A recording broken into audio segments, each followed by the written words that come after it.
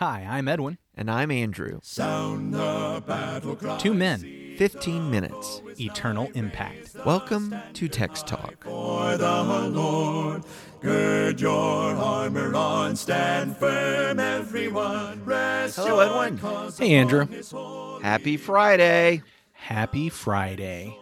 Happy Friday, and we didn't have to turn in our taxes this week. No, we did not, but I've actually already done that, so I'm Well, cool. I mean, yeah, they'll let you.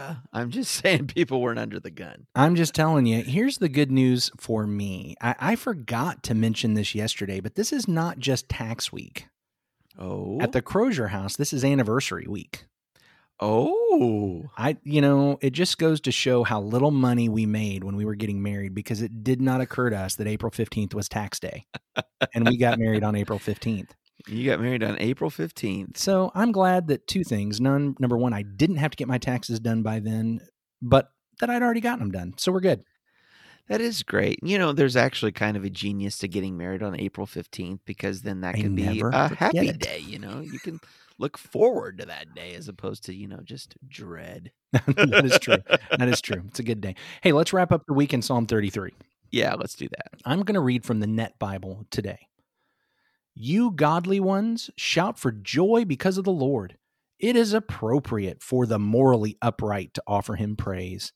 Give thanks to the Lord with the harp. Sing to him to the accompaniment of a 10-stringed instrument.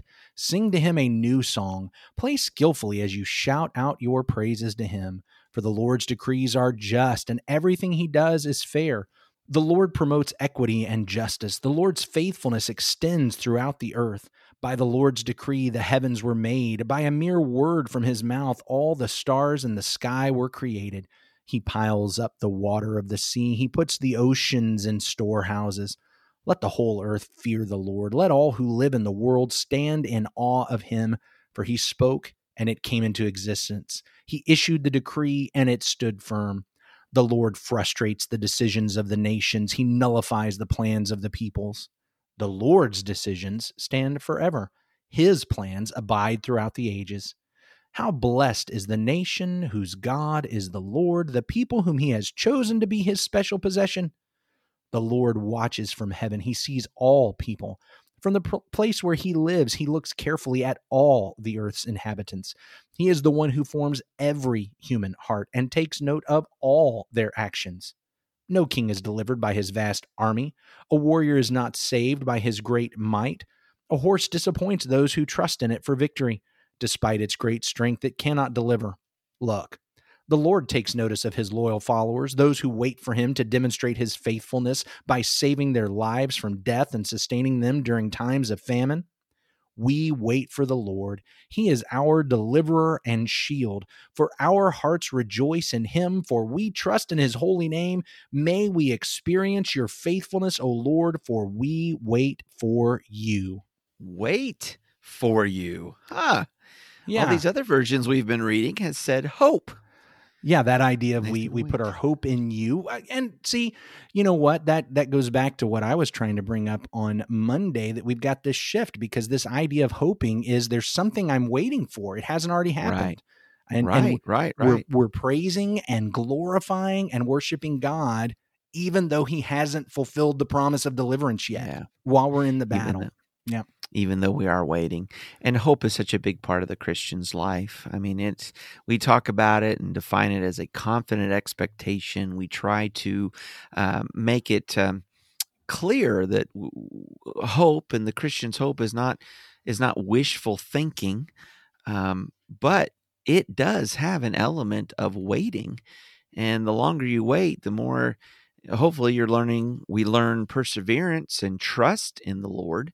But the waiting can become difficult. Let's think about a time when this would have really been appropriate for the early Christians. I'm thinking specifically about the apostles, and I think it's going to tie into what this psalm really should remind us of. You know, we joke, and I actually like the joke. Every Friday is Good Friday on Text Talk. Yeah. Well, because it's true. We find the Lord Jesus Christ in these psalms. And we find the Lord Jesus in this psalm the exact same way we found him in Psalm 2. Remember, just the other day, we pointed out Psalm 32 mirrors Psalm 1, Psalm 33 mirrors Psalm 2.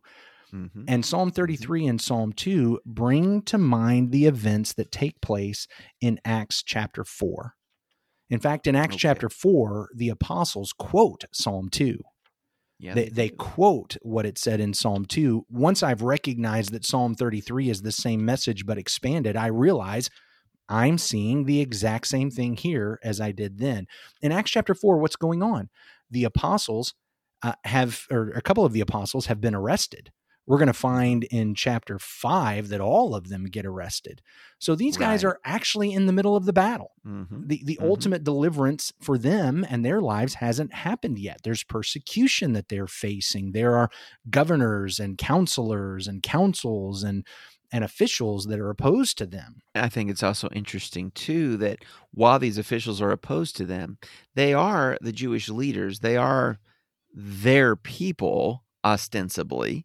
And yet, what do they call to mind and pray? It's from Psalm 2. Why did the nations rage and the people plot vain things? That when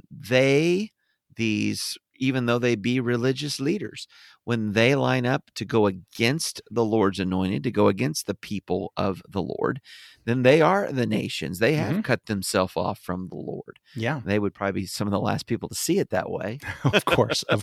That's how the apostles prayed. Interestingly, back up though to the beginning of the prayer in Acts chapter 4 and verse 24, when they heard it, they lifted their voices together to God and said, Sovereign Lord, who made the heaven and the earth and the sea and everything in them, who through the mouth of our father David, your servant, said by the Holy Spirit. Now in Psalm 2, the creation is not highlighted like it is in Psalm 33. Big part of Psalm 33. And Psalm Very 33, cool. Psalm 33 has this connection that it's because of creation that we can trust the word of the Lord and the plan of the Lord. His word is established. It will happen, his plans and his counsels. So we actually do see a connection, even though Psalm 2 is the one they quote. Psalm 33 is a part of this mix.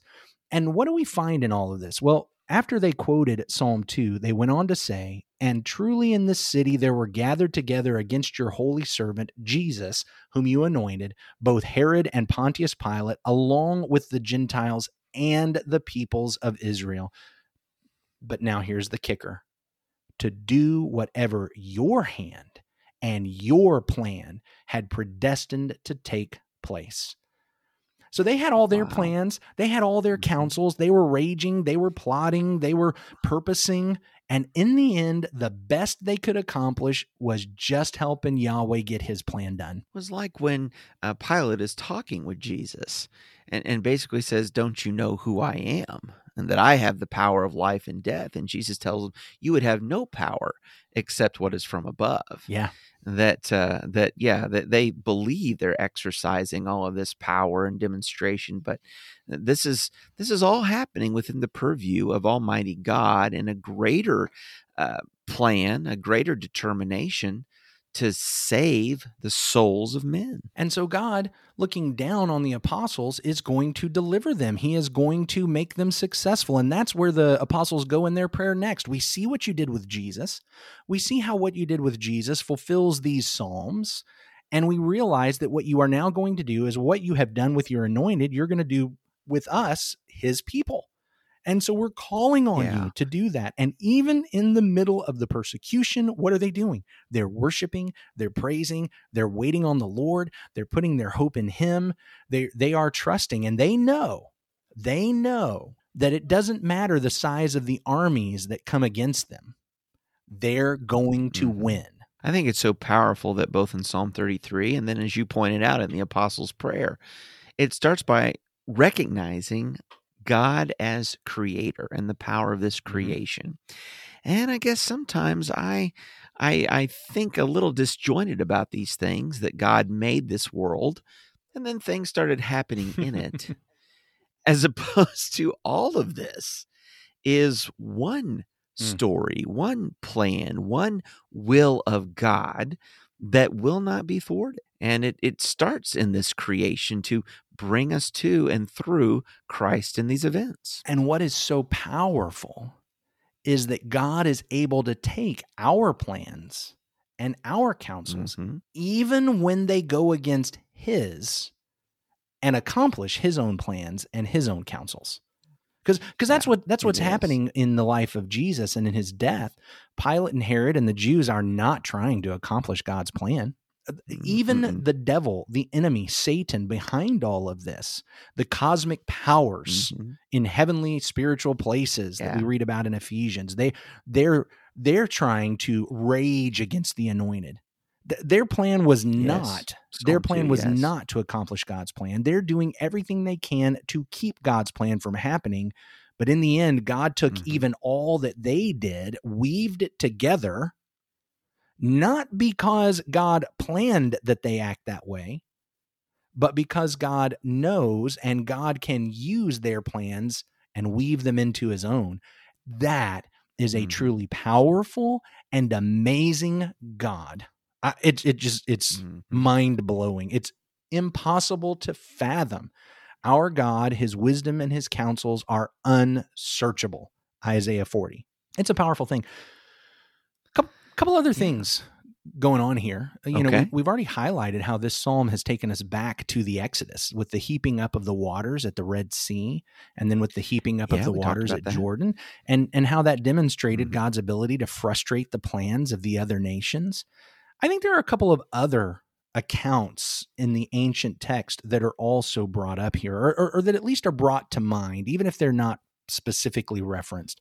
When it talks about the Lord looking down and seeing all that men are doing, it reminds me of two stories that I read in the Old Testament. And those two stories are the Tower at Babel and then Sodom and Gomorrah. Going back to the book of Genesis. Yeah, these are both stories where man is trying to go against God. They're trying to frustrate the counsel and plan of God. God had told Noah, when you get off of this ark, what I want you and your children to do is to spread out over the entire earth. But instead, what a bunch of the descendants did was gather together in the plain of Shinar and decide to make a name for themselves. Did God miss it? Nope. He saw it. He looked down, and then he came and he frustrated their counsels and their plans, and he accomplished his plan. Then we see in Sodom and Gomorrah, there's this outcry of immoral unrighteousness, even while Lot, as the singular righteous man there. And you know what? I know that a lot of people like to preach their sermons about how awful it was that he went to that city, and maybe it was, but I know the New Testament looks back and talks about righteous Lot, even as he's in that city. So here's the singular righteous man, because it's calling to mind what happened with Noah. Here's this one righteous man in the midst of all this immorality. Did God miss it? Nope. He saw it, and he came down, and he frustrated the plans and the counsels and the sins of the people, and he accomplished his plan. We see that happening throughout Israel. We see it happening all the way up to Jesus. And you know what we're going to see? We're going to see that for us today as well. Amen. God frustrates the counsels and the plans of the nations, and he will always do that. And so stay on the Lord's side. And that's what we find in Psalm 33. That's what Jesus did. That's what the apostles did. That's what we need to do. It's really been great talking about Psalm 33 with you, Edwin, this week. And for all those that are listening to the podcast, we appreciate you. We'd love to know what you're getting out of the Psalms. Send us an email, texttalk@christiansmeethere.org, texttalk@christiansmeethere.org. I also like to take a minute on Fridays to say to all the listeners, if you're in the Tampa Bay area this Sunday, come out and worship with us at Livingston. All the information you need is on the website, christiansmeethere.org. We're going to have a word of prayer together. Our great God and Father, thank you so much for this day. Thank you for this week that we could open up your word and look at Psalm 33. Today, Father, we're just especially humbled that you have a great plan devised in eternal counsels and coming about through the actions and the processes of the world, ultimately, Father, for there to be a people redeemed in Christ, to live forever with you in heaven to your glory. We thank you for the gospel, which invites us and allows us to be part of your people, to be knowledgeable and even obedient to your counsels. And we pray, Father, that we might live in faith and walk in faith to them, even as you, Father, confound the counsels of the wicked. We know you win. We want to be with you. In Jesus' name we pray. Amen. Amen. Thanks for talking about the text with us today. I'm Edwin Crozier, and I'd like to invite you to join the Christians who meet on Livingston Avenue in Lutz, Florida this Sunday for our Bible classes and worship. You can find out more at christiansmeethere.org. Check out our daily written devotional that goes along with today's episode. You can find a link for it in our show notes. Michael Eldridge sang all 4 parts of our theme song. You can get more from him at acapeldridge.com. Please remember to subscribe, rate, and review Text Talk in your favorite podcast app so others can find it and learn about it more easily. Have a fantastic day. Steady, pass the word along. Onward, forward, shout aloud, Hosanna. Christ is captain of the mighty throne.